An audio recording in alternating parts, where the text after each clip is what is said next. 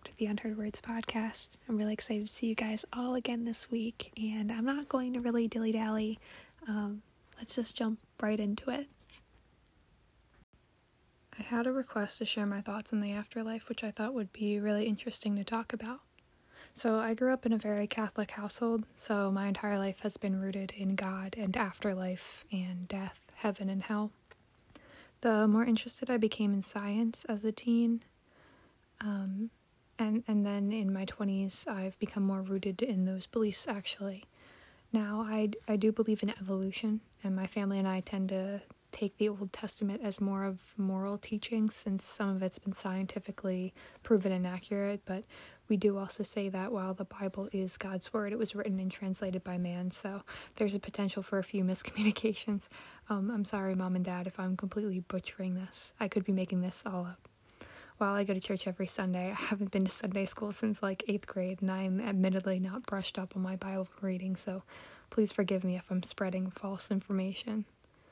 Essentially, I believe that there's one God, and there's an afterlife. However, I think, and this might be me diverging from my religion a bit, but that God has appeared to different people in different religions, like he appeared as God to Christians, Yahweh to the Jewish, and Allah to Muslims. And it's my sincerest hope that when we die, we'll see God in that form that we grew up believing in. And recently, I've taken a new look at the afterlife. Due to my religion, I've never really been afraid of dying. It's never been something that's necessarily terrified me. I believe that when we die, we'll meet all of our relatives and loved ones again in whatever form that is. I actually went through a really hard time with the passing of my grandmother when I was 16. She was such a saint of a woman without a malicious bone in her body. She was the type of person that only spread love and acceptance to everyone around, and she was taken through ovarian cancer in a very slow and painful death. There was a lot of anger, hurt, and trauma that I compartmentalized. And she wound up dying actually a month before my 16th birthday. Now, to preface this story, I will say I've never had coherent dreams. I don't remember most of them, and I tend to remember nightmares better, and it's just a snippet. But actually, on the night of my 16th birthday, I had a dream that I was sitting in my living room, and across from me was my grandmother, as I last remembered her, which was bald, very small and frail, sickly looking, and as she walked closer to me, she grew younger and taller and more healthy, back to the way I remembered her pre-cancer. And she looked really happy. She told me happy birthday and that she loved me, and the dream ended and another started, as if the original dream was interrupted, and that kind of solidified me back into my religion. To this day, it remains the only dream I remember vividly, and I haven't had a coherent dream since. I say all this because that experience has further rooted me in the mindset that the afterlife does exist, and that there is a God. Now, he may be operating like Nanny McPhee, only coming when he's needed and not wanted to, but I firmly believe in his existence. And I recently had another thought as well. I wrote a poem on it, actually, that you may hear later on, but it came from my father saying that humans' minds can't comprehend forever, and therefore can't comprehend God. When you die, it's for eternity. And that's something he said a lot, and that stuck with me, that he said it a lot.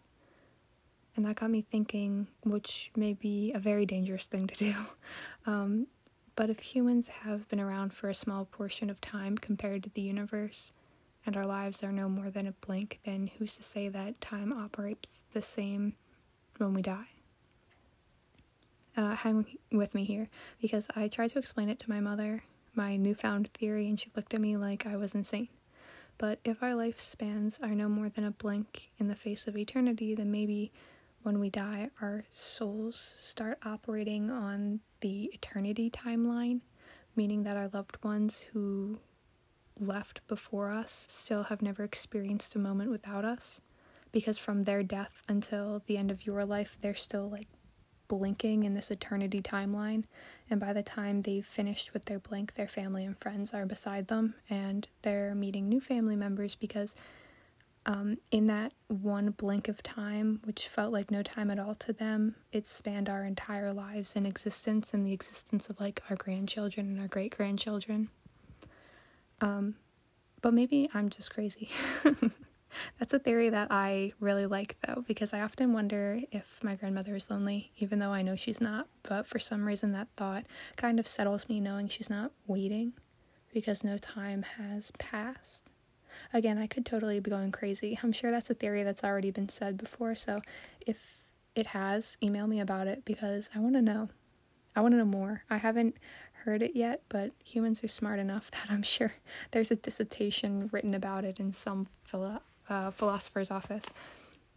Also, I apologize if you guys hear me sing.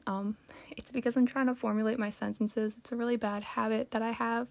My mind tends to run a lot faster than my mouth does, so I'll stutter or I'll say and it's something that I'm trying to be more conscious about, but I caught myself saying it as I was trying to explain what my thoughts on the afterlife and death were. And I would like to say that I don't view death as something that's negative. It just is. And it's going to happen. I don't think there's a reason to fear it because it's a necessity to life, right? You have life, you have death, and it's always there. So why dread on it? Why spend your time worrying about it? It's going to happen when it happens, regardless of what you do or regardless of the amount of worry that you have. So why spend your time worrying and waiting for it instead of living the life that you have to the full extent and allowing yourself to be happy and feel happiness without that weight on your shoulders? Because it's going to be, you're going to be there and then you're going to be gone. And that's it. It's not going to be a painfully long process, I hope. But I mean, again, I don't know, but I just don't feel like it's a negative thing. And I don't think it's anything to worry about.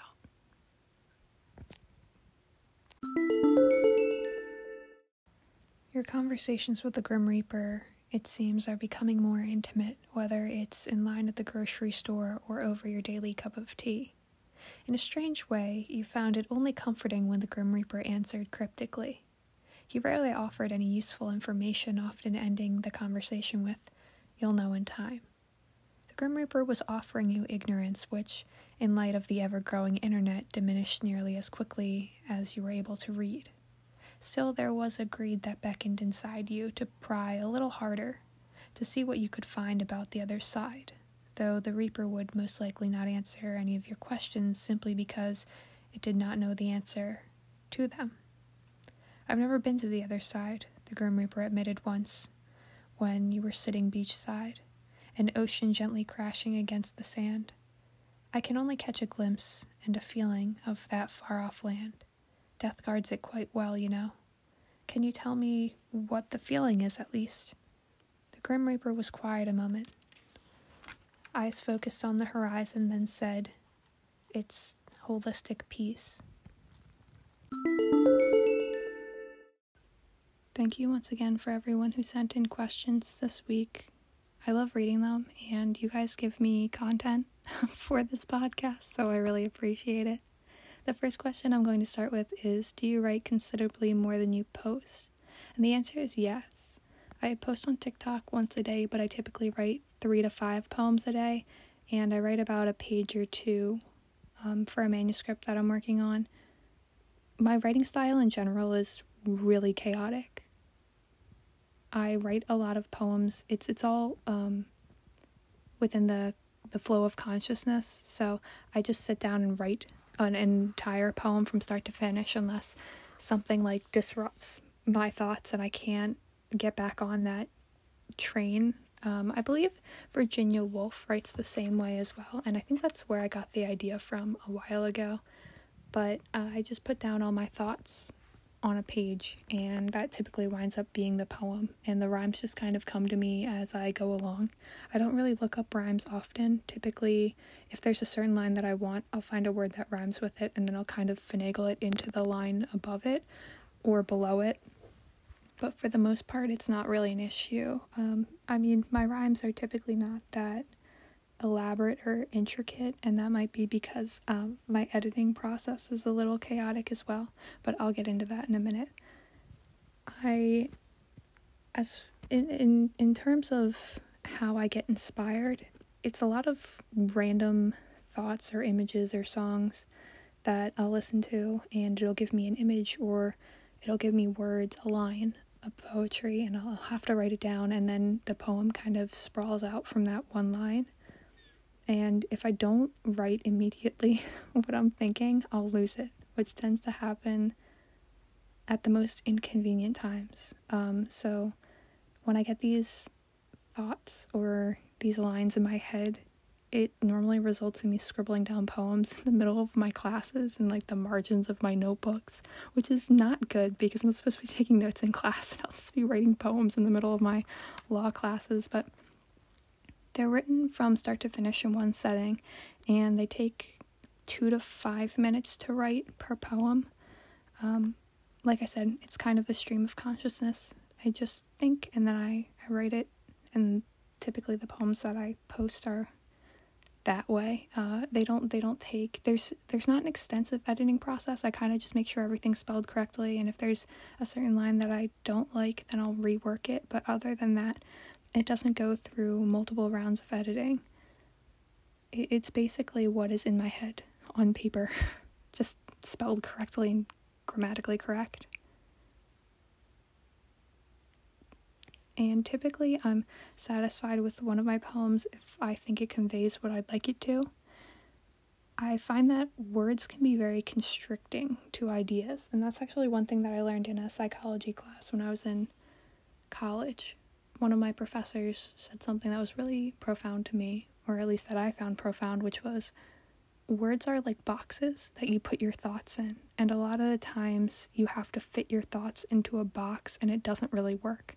So like the perfect example is when you're trying to describe feelings. Like you can say I'm feeling in love, but like there's a different love for different people or family members, but also the word doesn't just encapsulate the entirety of the feeling, and it doesn't feel strong enough for the feeling sometimes, or it doesn't feel like the right word. And that's why I tend to have to rewrite and reimagine ideas, and sometimes scrap it all together in like similes and metaphors, because if I don't, then it doesn't come off the way that I want it to. Like I can't just put a word. I have to put a descriptor after it, or I have to make that word into a simile or find an image, because that's how I write. I like image write, where if I can imagine it in my head, if I can see it in my head, then I know that I'm writing a good poem. But if I can't, and it just feels like I'm writing words, then I'm not going to be as satisfied with that poem. And that's how I feel like with a lot of the poems that I read as well, not just write. But if a poem has strong imagery that I can see, then I'm going to gravitate towards those poems more so than ones that are kind of just words and they're like eloquently written, and I recognize that they're beautiful, and if someone spent a lot of time making sure they were in the correct order and that they sounded the way that they wanted them to sound. But it's just not the type of writing that I gravitate towards. As for when I do my work, there's not a particular time that I do my work. It'll happen throughout the day. And more annoyingly, when it happens at night, I'll be sitting up like, no, I don't want to ponder my existence right now. It's 3 a.m. I need to be up in 3 hours. Mind, please let me sleep. Which I guess is a product of an overactive imagination, which I'm sure you all can relate to. But that's definitely an issue. With my conversations with the Grim Reaper, I've been recording the dates and times I've written each one of those poems, and I find that I'm very sporadic throughout the day. I'll have poems that are written at 8 a.m. I'll have poems that are written at 10 p.m., 11 p.m. One's written at 1 or 2 p.m. or 10 a.m. and it's just me being inspired by life, essentially. You know, when inspiration happens, it happens, and I'll jot it down. If I don't have something to write down, I'll put it in my phone. I can't really do anything when I'm in the car, so any of those thoughts kind of get lost. But if I'm in class, I'll write it down in the margins of my notebook. I typically try to always carry a notebook so that I have something to write in at all times, and that's kind of my chaotic writing process for the TikToks that I post every day. And don't get me wrong, sometimes I'll write like 3 or 5 in a day, and I'll say that I like 2 of them, and I'll scrap the other 3, but I like 2 of them. So I'll post one that day, and then I'll save one for if there's ever a day I'm like not feeling motivated's not the right word, but I'm not feeling inspired.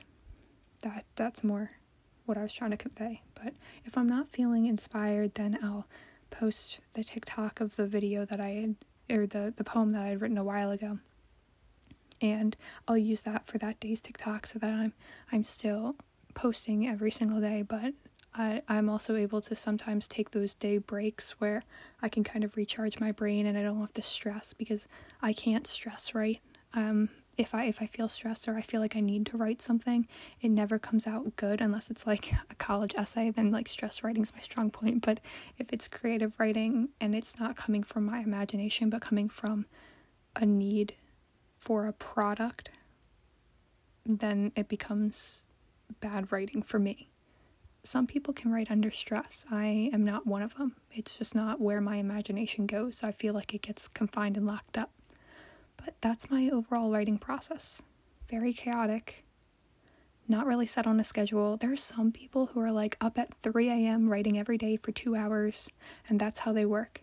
And I think that is so interesting, and I'm so jealous of the people who are able to do that, because I am not. I wish I was. I wish I could stick to a schedule and write at the same time every day, but for some reason that's just not how my mind works. It just wants to work at different times of the day when it's inspired by different things. So if you are one of those people, I'm very jealous of you. I know I've had a few professors that were all like that, where they're like, yeah, I'll get up before class starts, like 4 hours before class starts, and I'll just spend that time writing.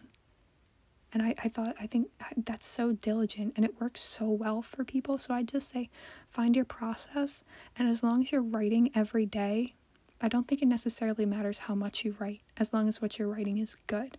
I know that there's some people who are like, you should be writing 5 pages every day, 5 poems every day. It doesn't matter if it's good or bad, but I think that quality is more important than quantity when it comes to writing. So And I think that's the same way with art, right? You don't want to put out a product you're not proud of. So just make sure that you're doing it every day, but even if it's just like a line, then it's just a line, and that's all you have for that day. And that's okay, because a creative process means that there's no correct way to do it or incorrect way. There's no boundary. No one has rules about this. There's no set way to be a great writer besides reading and writing. If there's more than that, someone please let me know, because I'd like to know.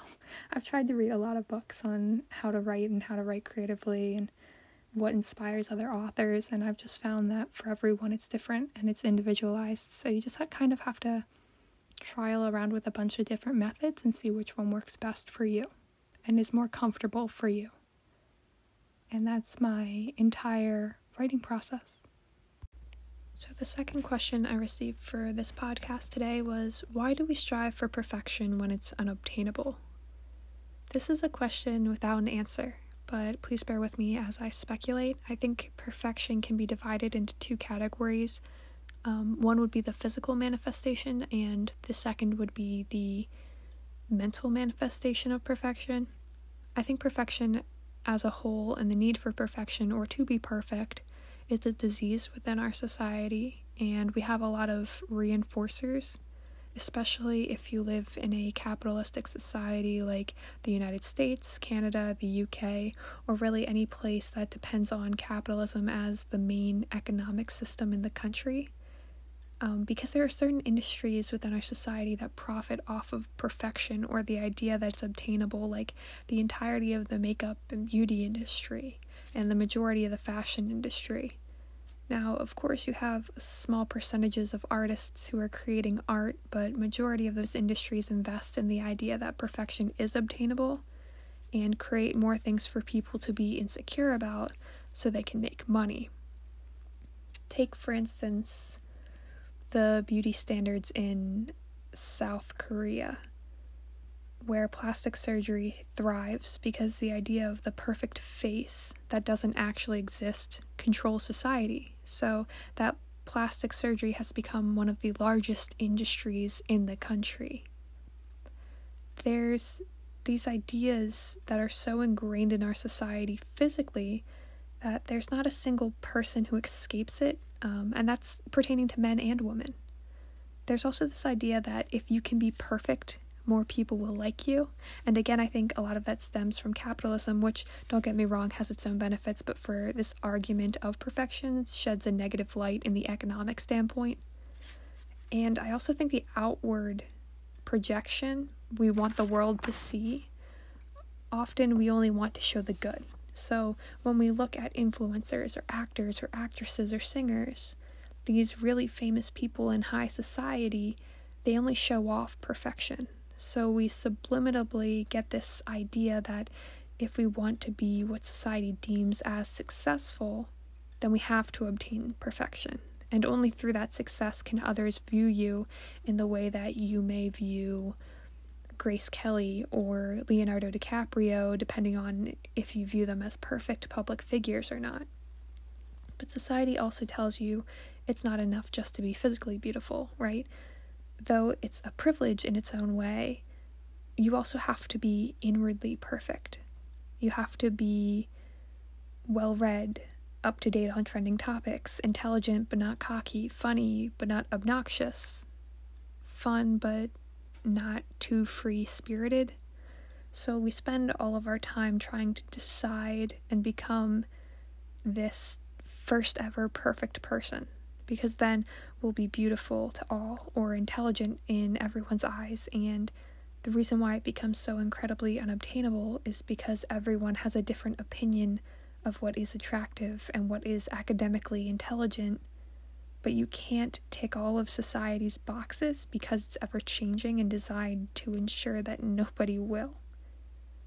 And there's also this part of us that believes if we obtain perfection, then we'll be happy, and then someone will love us, and then the pain will alleviate, because we've become indoctrinated in many ways to believe that the only way possible to obtain those things is by external factors.